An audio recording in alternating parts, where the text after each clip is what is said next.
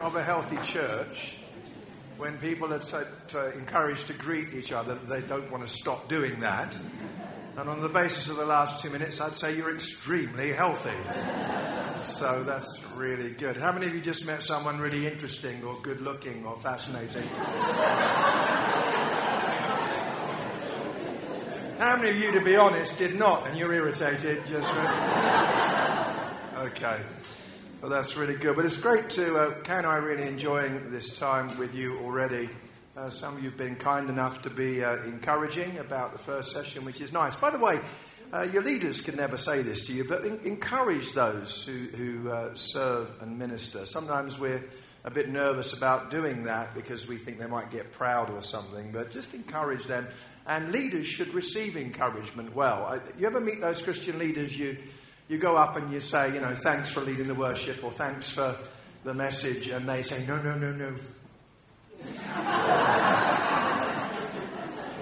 It was him. The story is told of a lady who went up to her pastor and she said, thanks for the message this morning. He said, no. It was him. She said, well, he wasn't that good.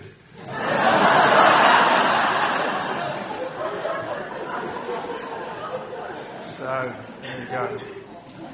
Nice to have lovely Tony and Muriel with us this morning. Yes. Tony and Muriel and Kay and I worked together years ago in leadership training. We ran a course called Equipped to Lead.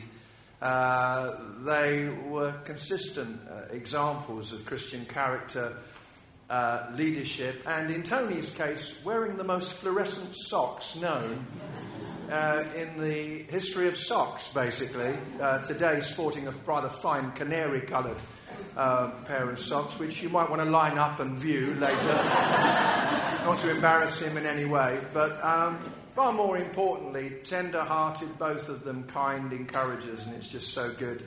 It's just so good to see you again. I know that you are loved and honoured and welcomed here. Some of you have been buying books. Well done, fulfilling God's will for your life. And if I can just mention a couple of others. This one is called There Are No Ordinary People. It's the story of Barnabas. The story of Barnabas, an ordinary guy who lived life beautifully and therefore made a difference. Bear Grylls, you know Bear Grylls? He said a poignant reflection on how we can all live life as everyday heroes. Some people say, how do you know Bear Grylls? Well, I am, it's not many people know this, but I'm Bear's personal physical trainer. Thank you for your support. So that's available. And then this book, years ago, John Ortberg wrote a great book called If You Want to Walk on Water, You Have to Get Out of the Boat. And it's a brilliant book. This is no way a rebuttal of that. But this book is called If You Want to Walk on Water, Consider Staying in the Boat. Why is that? It's because Peter did get out of the boat, but the rest of the guys didn't. And sometimes we point to him, we forget them, and we forget that there are some things that we should do, and there are some things that we should not do. As Ortberg says so well, Peter wasn't a spiritual bungee jumper. He got out of the boat because Jesus told him to. And sometimes knowing your sphere or your limits is a good thing. Let me give you an example of that. I used to lead worship years ago with a guitar, and I did it quite a bit. And then one day, a trusted friend came to me and said, Jeff, can I be honest? And I said, yes. And he said, the body of Christ would sigh a selective sigh of relief if you would just hang up your guitar forever.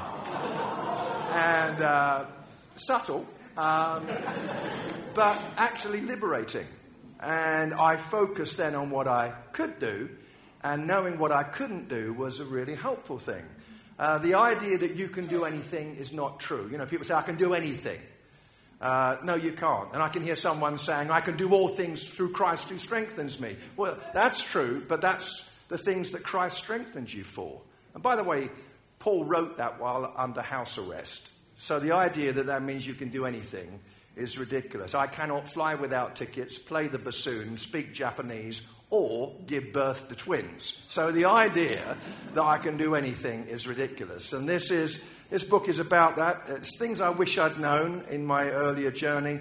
I wish I'd known that saying sorry at times can mean nothing. I wish I'd known that teaching isn't deep just because it's confusing. Yeah. I wish I'd known that it's okay for church to be boring sometimes. I wish I'd known that gossip is delicious but deadly. I wish I'd known that agitation is sometimes a gift from God. So loads of different things in there. And as I said, you buy any 3 books, you get this one for free.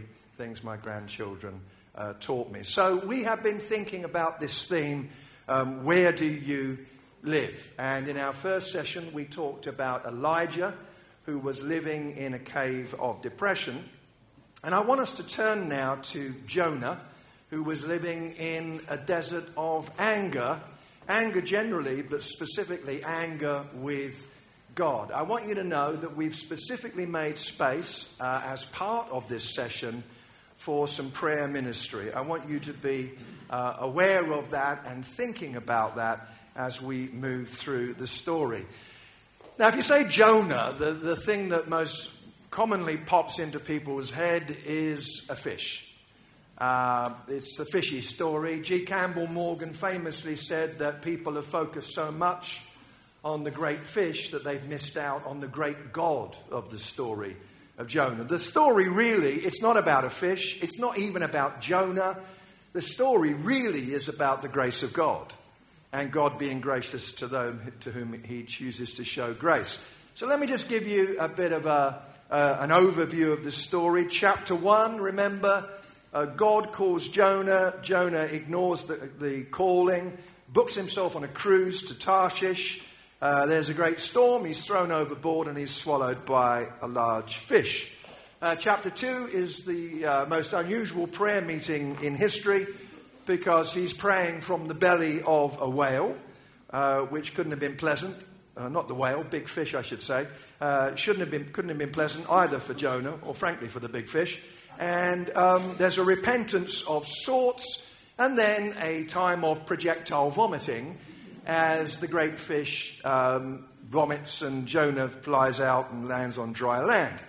Chapter 3 is a bizarre chapter because Nineveh becomes revival town. The king repents, the people repent, and even the animals repent. It's a bit of a Monty Python scene, you know, these horses wandering around in sackcloth, you know, why the long face and all of that. Well, I've repented. It's all a bit strange. And chapter 4, therefore, comes as an incredible surprise because Jonah has seen effectiveness in ministry rarely seen. He's preached a one-sentence sermon and the whole city has repented. I'm tempted to say, how many think that more sermons should be one sentence? Come forward right now. One sentence sermon and the whole city repents. You'd think he'd be dancing around, headbutting a tambourine, generally getting excited. But here's what we read in Jonah chapter 4. This is where Jonah is living. But Jonah was greatly displeased and became angry. He prayed to the Lord, "O Lord, is this not what I said when I was still at home? This is why I was so quick to flee to Tarshish. I knew that you are a gracious and compassionate God, slow to anger and abounding in love, a God who relents from sending calamity. Now, O Lord, take away my life, for it is better for me to die than to live." I'm seeing, by the way, let's just pause here. You're seeing a parallel here because we just had Elijah praying for death. Now we've got Jonah doing something similar. Verse 4, "But the Lord replied, 'Have you any right to be angry?' Jonah went out and sat down at a place east of the city. There he made himself a shelter, sat in its shade and waited to see what would happen to the city. Then the Lord God provided a vine and made it grow up over Jonah to give shade for his head to ease his discomfort." Jonah was very happy about the vine. "But at dawn the next day, God provided a worm, which chewed the vine so that it withered. And when the sun rose, God provided a scorching east wind, and the sun blazed on Jonah's head so that he grew faint. He wanted to die and said, 'It would be better for me to die than to live.'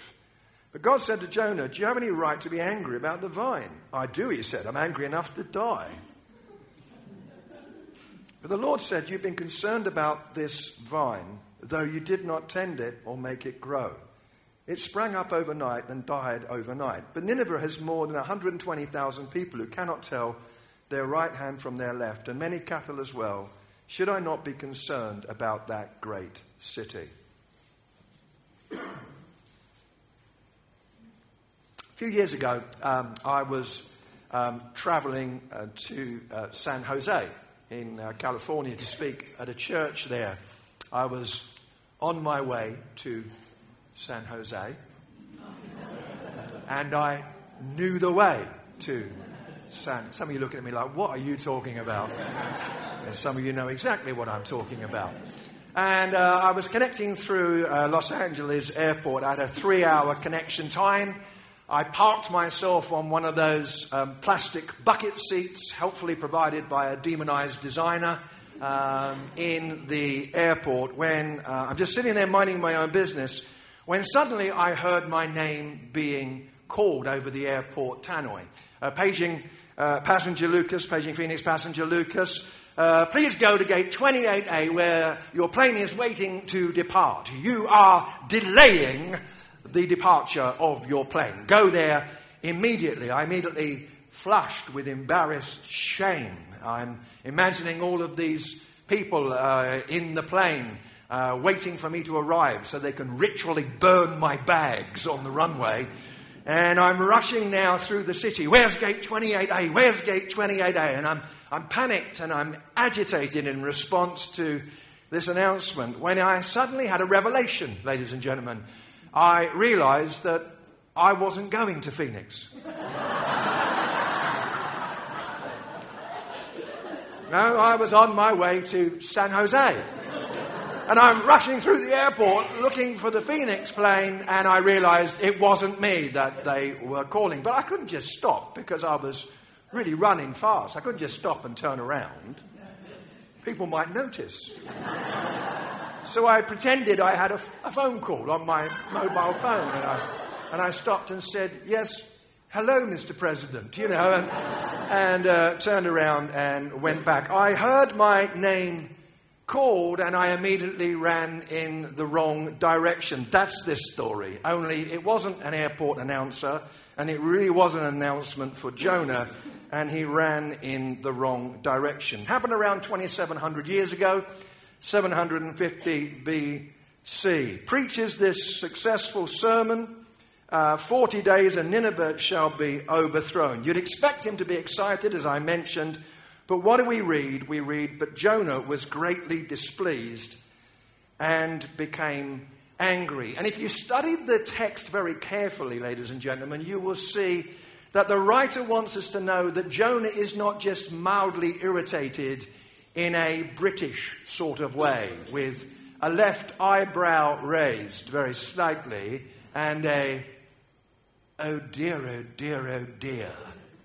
kind of reaction.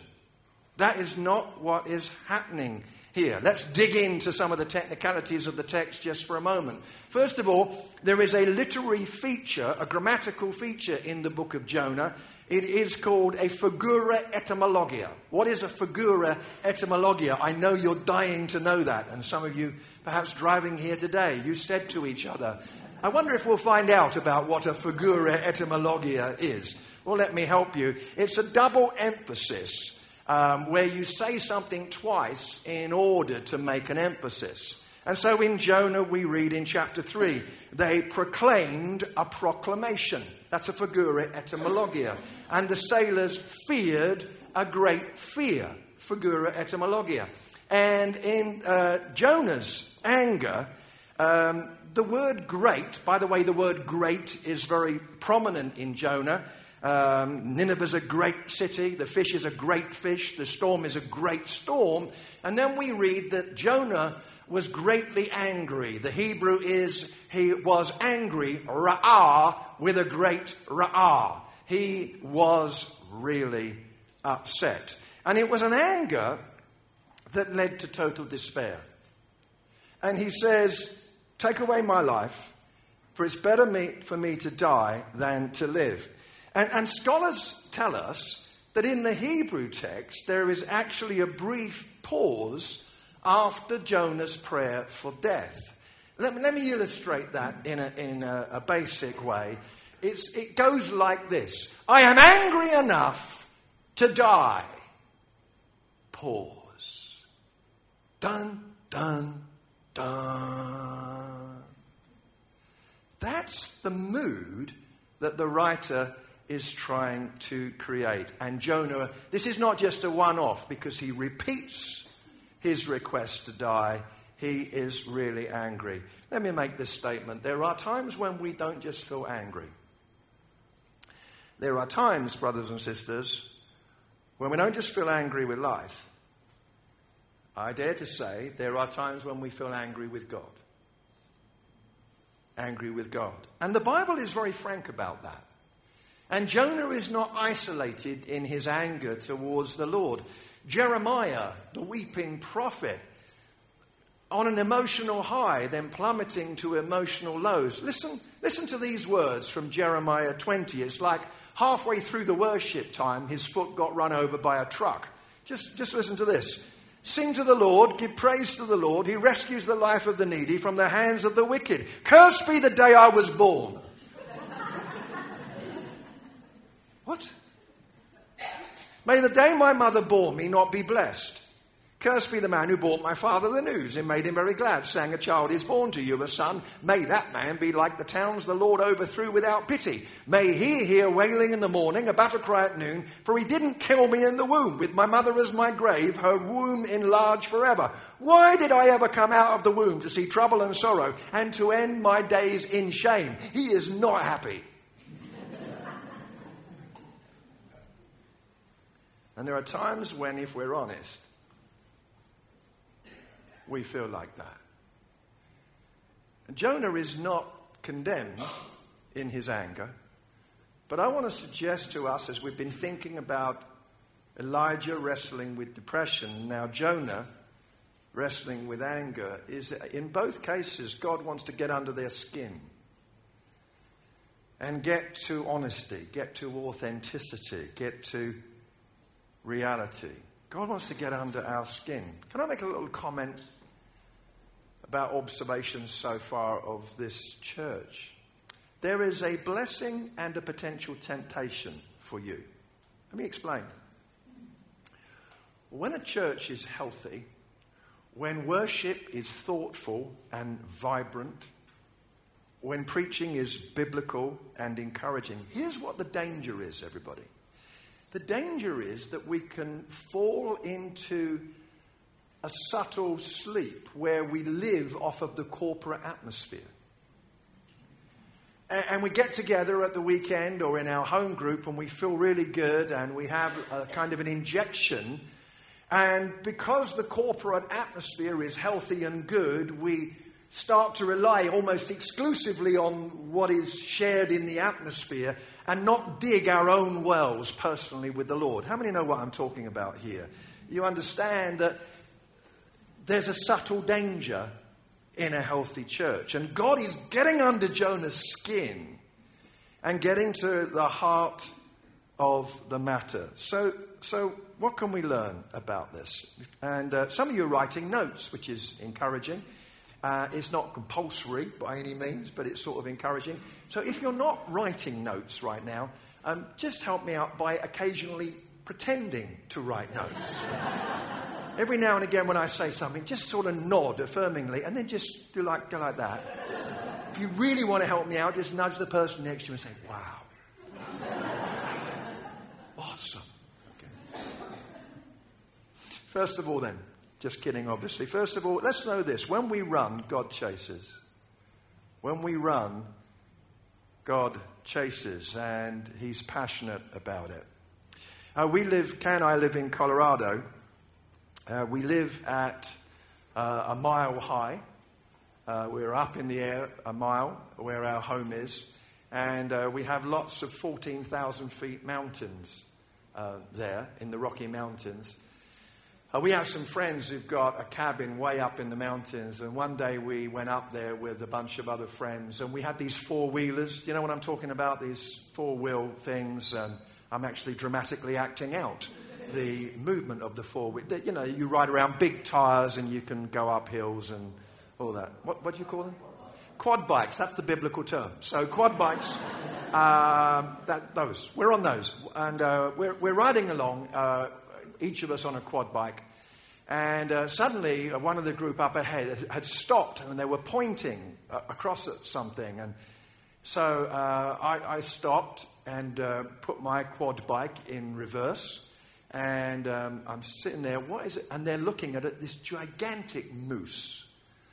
And it weighed probably over 1,000 pounds, massive thing. And a moose can get a bit tetchy. They've been known to charge moving trains, which is not a great hobby. And so he's chewing on some bark in a tree, and we're just sort of watching him. And I turned the engine of my quad bike off, and I'm just sitting there with the rest of the group. And suddenly this moose looked up. I don't know what it is about my life, but the moose looked up and spotted me. And I could see what was going on in the moose's mind. It was like, there's an Englishman. There's an English snack. So I'm sitting there, and suddenly, without any warning, he is charging towards us at speed, which is dangerous. And so I yelled something. I was scared, so I cried out. I yelled out something like, "Oh!"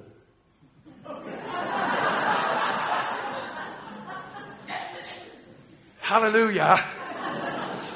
And I turned my bike on, forgetting that I was in reverse. Yeah. So revved up the bike, shot straight back towards the moose. And the moose stopped and looked at me as if to say, "What is with you? You are the stupidest person I've ever met." And it so surprised him, he gave up thoughts of lunch and just wandered away. I want you to just have that image of me just going the wrong way. The writer of this book goes to great lengths to let us know that Jonah was going the wrong way. So he's called to go to Nineveh, and he goes in precisely the opposite direction geographically. And he goes to Joppa, which is a seaport near modern Tel Aviv. We were there on Wednesday, and there's a big fish model to commemorate this. He goes to Joppa. Just a little interesting little side note. This is about Jonah preaching to the Gentiles that he hated. And 800 years later, Peter would be asleep on a roof in the same town and receive a message about God's grace for the Gentiles. Isn't the Bible fascinating the way these things all tie together? And so Jonah heads 1,500 miles in the exact opposite direction. He is sent northeast, but he heads southwest. God speaks to him, but he stays silent. And there's another literary device in the book of Jonah. It's the ups and downs of Jonah. So Jonah is called to get up, and he goes down. And he goes down into the boat, and he goes down into the fish. Again, scholars say these are all grammatical methods to give us a clear understanding. He's going downhill. He's running away. And he goes to Tarshish. Sheldon Blank, who is a rabbi and biblical scholar, he said, what is Tarshish? In the story of Jonah, it's anywhere but the right place.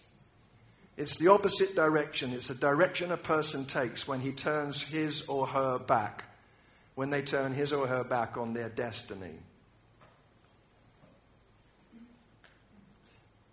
Here's a challenge. Are we headed downhill right now or uphill? You say, Jeff, what are you talking about? We're the Saturday crowd who gave up a day to come and be here, and I deeply appreciate that, as I know do your leaders. But it's possible that nevertheless we could still be living lives ignoring what God is saying to us. When God called Jonah, there's no recorded response. He doesn't say anything. Normally, Gideon stammers out a response. Moses tries an excuse. Joshua tries an excuse. Jonah just doesn't say anything. Nothing. Let me tell you what Jonah's like. Jonah's like, talk to the hand, because the face isn't listening. And he is headed away from God. Can I just pause for a moment here and say, it's possible today that you are here. Well, actually, it's not just possible that you are here. You're here. It's possible that you could be attending today and you're not actually a follower of Jesus. And I want to say two things about that. First of all, thank you. Thank you for giving your time, maybe to be here with your spouse, or a friend encouraged you to come, and here you are, and we're singing our songs and we're sticking our hands in the air in worship, and this may be familiar to you, it may be completely foreign to you. If you're not a follower of Jesus today, thank you for being here. I mean it. And secondly, can I gently ask a question?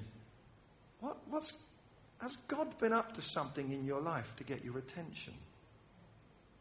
You know that dream you had a few weeks ago? You know that conversation you had with that person at work who's a Christian? You know that thing you read? And you've stitched it all together and you've collectively written it off as coincidence, but the God who often whispers rather than shouts may be wanting to get your attention. So thank you for being here. And perhaps this is the day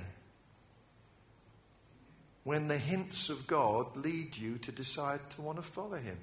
That's how God got me. I wasn't raised in a Christian home. No Christian background. Went to Sunday school 3 times and got kicked out for stealing the attendance stars. Anyone remember the attendance stars? My RE teacher at school used to tell me about Jesus. I thought she was mad. Didn't know anything about Christianity at all. One night I decided to pray a prayer. I was about to have a minor surgery. Nothing exciting. It's verrucas. It's never going to make a bestseller, is it? Victorious over verrucas. And I had about 15 or 20 of these things. I did a lot of swimming and I was about to have them surgically removed. And I'm allergic to pain. So I decided to pray a prayer. But I didn't know who I was.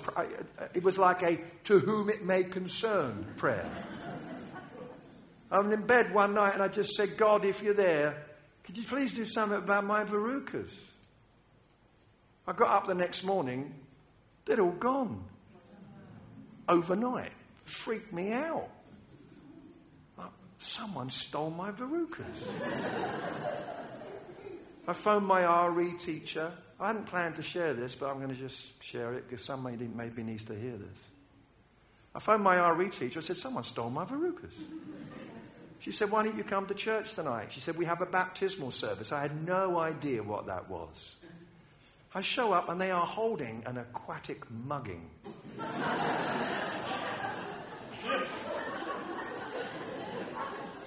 People are going down into the tank, and you're so familiar with it. And I didn't know what was going on. They go down into the tank. The minister was wearing a long black gown with fisherman's waders. Strange fashion choice.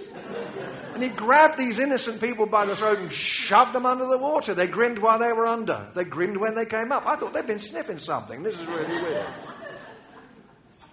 I turned to a friend and I said, let's get out of here. There was a guy called Eric Delve preaching that night. So let's get out of here. We sat in my car. I lit a cigarette. I said, that's bleeping well it. I'm never going to bleeping go to another bleeping church for the rest of my bleeping life. I didn't actually say bleeping. Then I realised I'd left my coat in the church. I'm only here because I forgot my coat. I said to my friend, I'm going to go back in. Cover me. We went back in. I encountered the youth leader. I have never seen so many teeth in a human head in my life. It's like Jaws with a Bible. He said, hello, you're back. I said, I just came from my coat. He said, why don't you come to the afterglow? Afterglow? Are they setting fire to the elderly? What is going on? I went in there singing songs and having cups of tea and eating rich tea biscuits. It's only Christians who eat rich tea biscuits. And one of these slightly damp baptismal candidates came skateboarding across the building and he said, hello, he said, are you a Christian? Kind of blunt. I said, of course I am. I'm British. And I realised I wasn't. I said, I want to make that choice now. I only went back for my coat. My friend piped up. He said, I want to become a Christian too. Can you imagine the delight in this guy? He's just been baptized. Now he's got 2 on the hook. I said, what have I got to do? He said, you have to come to the little room at the back. Terrifying. Something else happened that day. I might tell you about it later, but here's the thing. Through verrucas and the kindness of a smiling youth leader, the hints of God got through to me. And I really hadn't planned to take time with all of that, and now I'm staring at the clock, anxious. But maybe someone just needed to hear about the hints of God and respond, and how God pursued him. When I was in Bible college 300 years ago, they taught us the doctrine of immutability. Immutability is the idea that God cannot be moved by our actions. He is utterly consistent in his emotions. I don't believe it. I don't believe the Bible teaches that, because I believe that the Bible teaches us something about the passion of God. His heart turned within him, as Scripture says. And God chases after Jonah passionately. Francis Thompson, the devout Roman Catholic who led a tortured life, abandoned his studies for the priesthood, drifted into drug abuse. And he wrote the poem, The Hound of Heaven. I fled him down the nights and down the days. I fled him down the arches of the years. I fled him down the labyrinthine ways of my own mind, and in the mist of tears I hid from him. And under running laughter up vistaed hopes I sped, and shot precipitated, and down titanic glooms of chasmed fears. From those strong feet that followed after. And then Thompson says that God spoke to him and said, rise, clasp my hand, and come. Halts by me his footfall. Is my gloom, after all, shade of his hand outstretched caressingly? Who knows? Is someone here feeling the outstretched, welcoming hand of God? And today is the day. The second thing is this. At times, and I'm picking up on something we talked about in the first session, at times God disappoints. At times, God disappoints. Jonah cared deeply about Israel. He hated the Assyrians, and for good reason. These were the Nazi stormtroopers of the day. They were not just fearless in battle, they were brutal and vicious.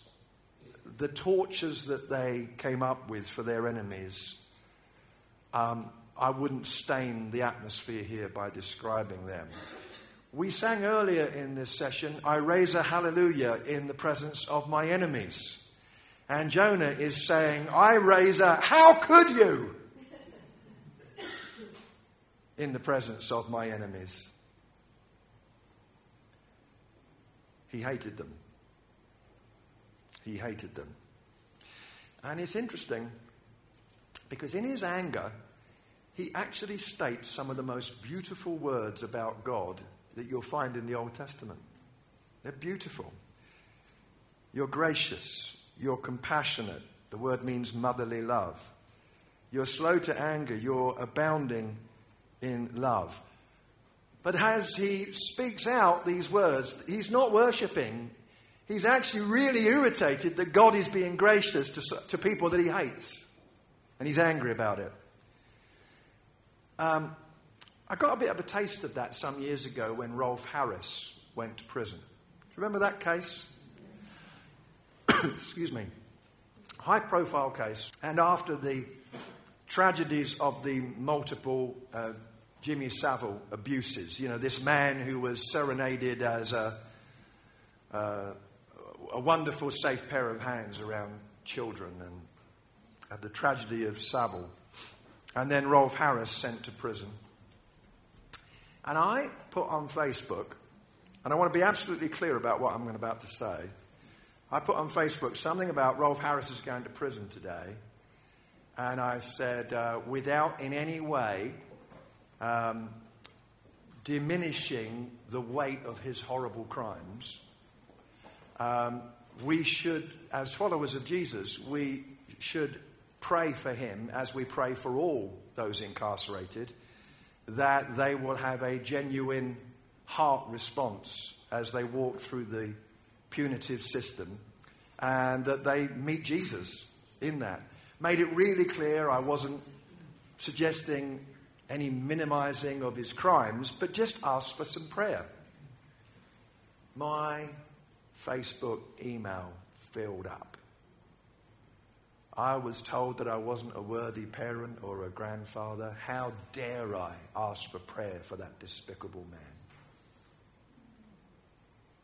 What's going on there? People, and I understand, folks, because perhaps if you have walked through abuse or you have children who have, I understand the rage. But the point is, it's exactly the same situation. People hating someone and then not wanting them to know anything about the love of God. And that's what's going on here. Can I just say this about Jesus? We've got to allow him to disappoint us. Because if we don't allow him to disappoint us, we'll treat him like a vending machine. And then when we don't get what we want, we'll get petulant about it and stomp off into anger. That's one of the reasons why I struggle with some teaching on Christian television. I'm not against Christian TV. I'm on it. So I'm not against it. And I'm not against Christian radio. I have a weekly radio program. But there is still some stuff taught on Christian television that is ridiculous.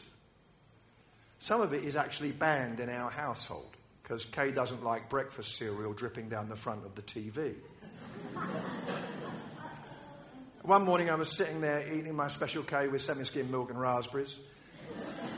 Too much information. And this chap was telling me that this guy on TV was saying that he had a direct line to the Holy Spirit. The Holy Spirit would tell him if there was trouble ahead. And he could then avoid it. And I'm getting angrier and angrier about this ridiculous teaching. And really frustrated. And then suddenly, ladies and gentlemen, it was kind of spooky. He looked straight at me. And he said, God has put something in your hand. He wants you to send to me right now. And I'm like, here it is, baby. Now, I'm angry about that stuff because it's not true. But I'm also angry about it because it makes God to be like some kind of genie in a bottle. Jesus, I repeat it again, Jesus had to ongoingly disappoint his disciples who wanted him to be the military Messiah, who would kick out those hated Romans. Have we been willing, have we got to the stage in our Christian lives of allowing him to disappoint us? And maybe that's where we find ourselves right now. And today could be a critical moment. Third thing is this. Third thing is, don't sweat the small stuff. Don't sweat the small stuff. We see this in the life of Jonah. Can I make this statement? When we're angry with God, but we don't deal with it, it tends to spill over into our relationships. And so we see Jonah in the 4th chapter. He's mad with God. And then he gets happy about a sunshade. And then there's a vine, but I love it. It's sort of bizarre, isn't it? And God provided a worm. There's a worm, and the shade is gone. And then this Sirocco wind, which would have been awful, an Arabian wind that would have been a terrible experience. And here's what I want you to see. Jonah's angry with God, but now his anger spills over. He is expressing his anger to God, but it's now seeping into his everyday life and the way he deals with the details. And he's sweating the small stuff, literally. Did you ever catch yourself doing that? A couple of months ago, I went to the store near to us in Colorado and I bought a sound bar for our TV. And I'm talking to the 9-year-old assistant who's serving us.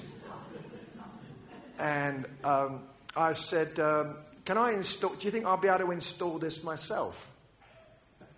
And he said, sir, any idiot could install it.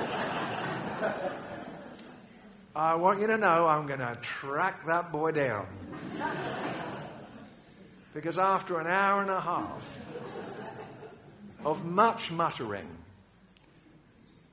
and anger, I suddenly thought, what's the matter with me? I'm sure it doesn't happen in this church, but sometimes, I say that tongue in cheek, people get disjointed in their relationship with God and they take it out on each other. I'm going to take a little bit of a risk here. And by the way, Philip and Edward have at no point asked me to say anything about anything. Philip just said to me, bring what you feel is on your heart. So if I say something that you might think, I wonder if they ask you to say that. Not at all. I take responsibility fully, 100%, and I'm leaving town tomorrow. Sometimes when people get... Lean forward a bit. This is just between us. Lean forward. Lean forward. Some of you are going, I will not lean forward. I'm a non-conformist. Sometimes when people get a bit angry with God, they can't hit out at God. So what they do is subconsciously they get irritated with people that they think represent God, which can be leaders. And leaders take the heat for God. And you don't know you're even doing it, but you're working out your angst. Or they get mad with the church. If you want to get upset about something, I mean, let's face it, there's plenty of scope. In any church. If you want to get irritated, join a church. This is a great church, but if you've been part of this for more than 6 months and nothing has irritated you yet, you're probably clinically dead. Why? Why? I hear you say it. I suppose it in a rhetorical way. Because we're now living in a consumer culture where we get everything our way. Did you know that in Starbucks, it has been calculated, if you go to Starbucks, there are 87,000 different combinations of drink that you can have. Some sad person with a computer who needs to get out more has calculated those choices. Do you know what that means? That means that can slip into our attitudes in church. And we get angry because it's not our way. I mean, here's an idea, Philip, Edward. You could have greeters at the door. And as people come in, they could say, welcome to the church. They could say, would you like to sit in clapping or non-clapping today? And you could say, well, I've had a bit of a rough week. Could I sit in non-clapping, non-listening to the message, non-giving in the offering, and non-participating in the worship, non-smiling? Can I sit in that section? Can I sit there? Oh, I'm sorry, that section's always very full, I'm afraid. Just kidding. But here's the point I'm trying to make. When our relationship with God gets disjointed, as it happened with Jonah, you get upset about worms and vines and a fierce blast of the Sahara weather in your face. Don't sweat the small stuff. Well, the fourth thing is this, and we're moving towards a moment. We want to allow at least 20 minutes for us to be able to have some ministry time. So let me just say this. Let's see from this story that God has a habit of being God. And at times we're simply called to trust him. Because you see, that's what Jonah's upset about. He's upset about God doing what God wanted to do. And there's something really interesting here. It's hinted in the text that Jonah seemed to think he had God all figured out. So there's a contrast here. Jonah says, I knew that you were like this. I knew. But the sailors, who Jonah writes off as being a bunch of pagans, the sailors, they all say, who knows? Maybe God. And the king of Nineveh, arch-pagan, he says, who knows? Maybe. But old Jonah, I knew. He's got God all figured out, and now he doesn't like it. As a brand new Christian, within months I knew everything. Anyone remember those days? I knew it all. I even knew when Jesus was coming back. I got a chart from the Christian bookstore. Has this happened to you as well? 41 years later, I know more and I understand less. And I have had to make friends with mystery. And it isn't just unanswered prayer that creates mystery. Answered prayer creates mystery. Because when God answers prayer, you say, well, why did he do that, but not this? In fact, I am appalled by my own testimony earlier when I'm talking about God healing verrucas, very conscious that there are people in this building today who could well be sitting there saying, well, bully for you, but what about that cancer that I'm currently battling? And my testimony creates questions as well as answers. But Jesus ended his ministry with trust. Father, into your hands I commend my spirit.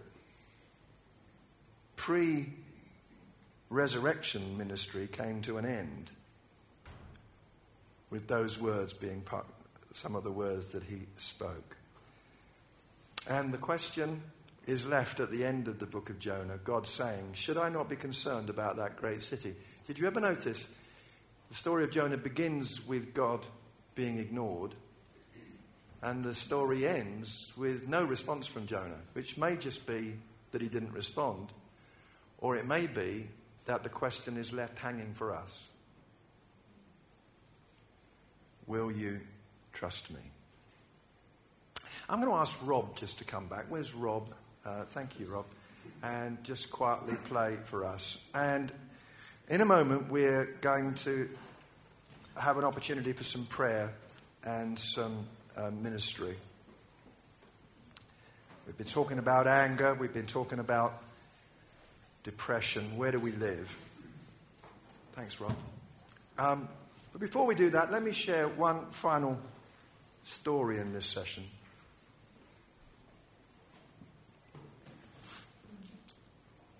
The year is 1842. And it's Ireland. It's a man called Joseph Scriven. He was at Trinity College in Dublin and fell in love with a young lady. And the day before their wedding, they arranged to meet, to just go through the arrangements. She was riding towards him on a horse. And the horse got startled by something and threw her off as she was crossing a bridge. And she died. So the day before his wedding, he watched his lovely fiancée die tragically. He emigrated to Canada. And there he met a young lady called Eliza Roche. And they fell in love. And they arranged to marry. But the wedding had to be repeatedly postponed because of illness. And after 3 years of engagement, she passed away before they could be married. Back in Ireland, his mother, Joseph's mother, was deeply concerned about her son, a Christian, about how his faith was faring with all of this tragedy. And instead of writing back to say, it's okay, I'm fine, he decided to write a poem to express to his mother that he was, in his pain, trusting God. And you know the poem. In the letter that he wrote to her, he wrote these words. What a friend we have in Jesus. All our sins and griefs to bear. What a privilege to carry everything to God in prayer. Oh, what peace we often forfeit. Oh, what needless pain we bear. All because we do not carry everything to God in prayer. Think about these words in the light of his story. Have we trials and temptations? Is there trouble anywhere? We should never be discouraged.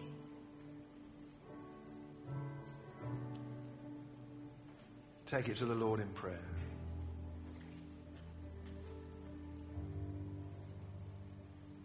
And you know what we can also take to the Lord in prayer? We can bring an offering of our anger. We don't have to put it aside to come to him. We can bring it as part of our prayer. He knows anyway, doesn't he?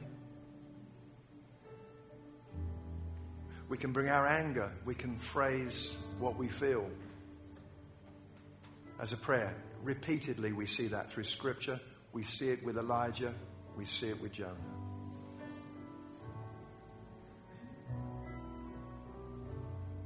So we're going to pray now.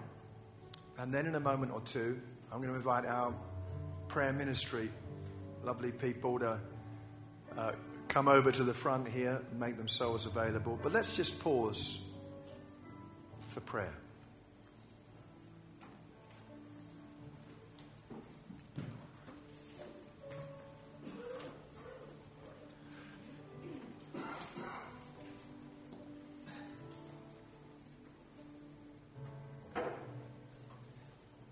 You know us, Father. You know us better than we know ourselves.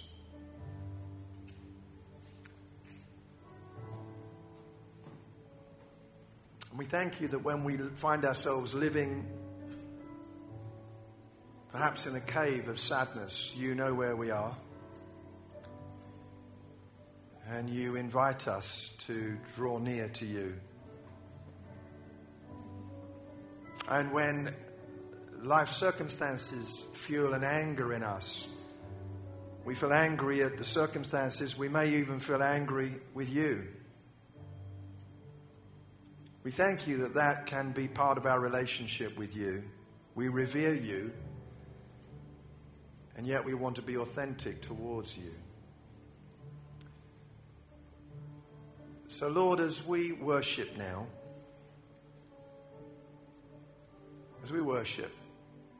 just touch us afresh by your Spirit and get under our skin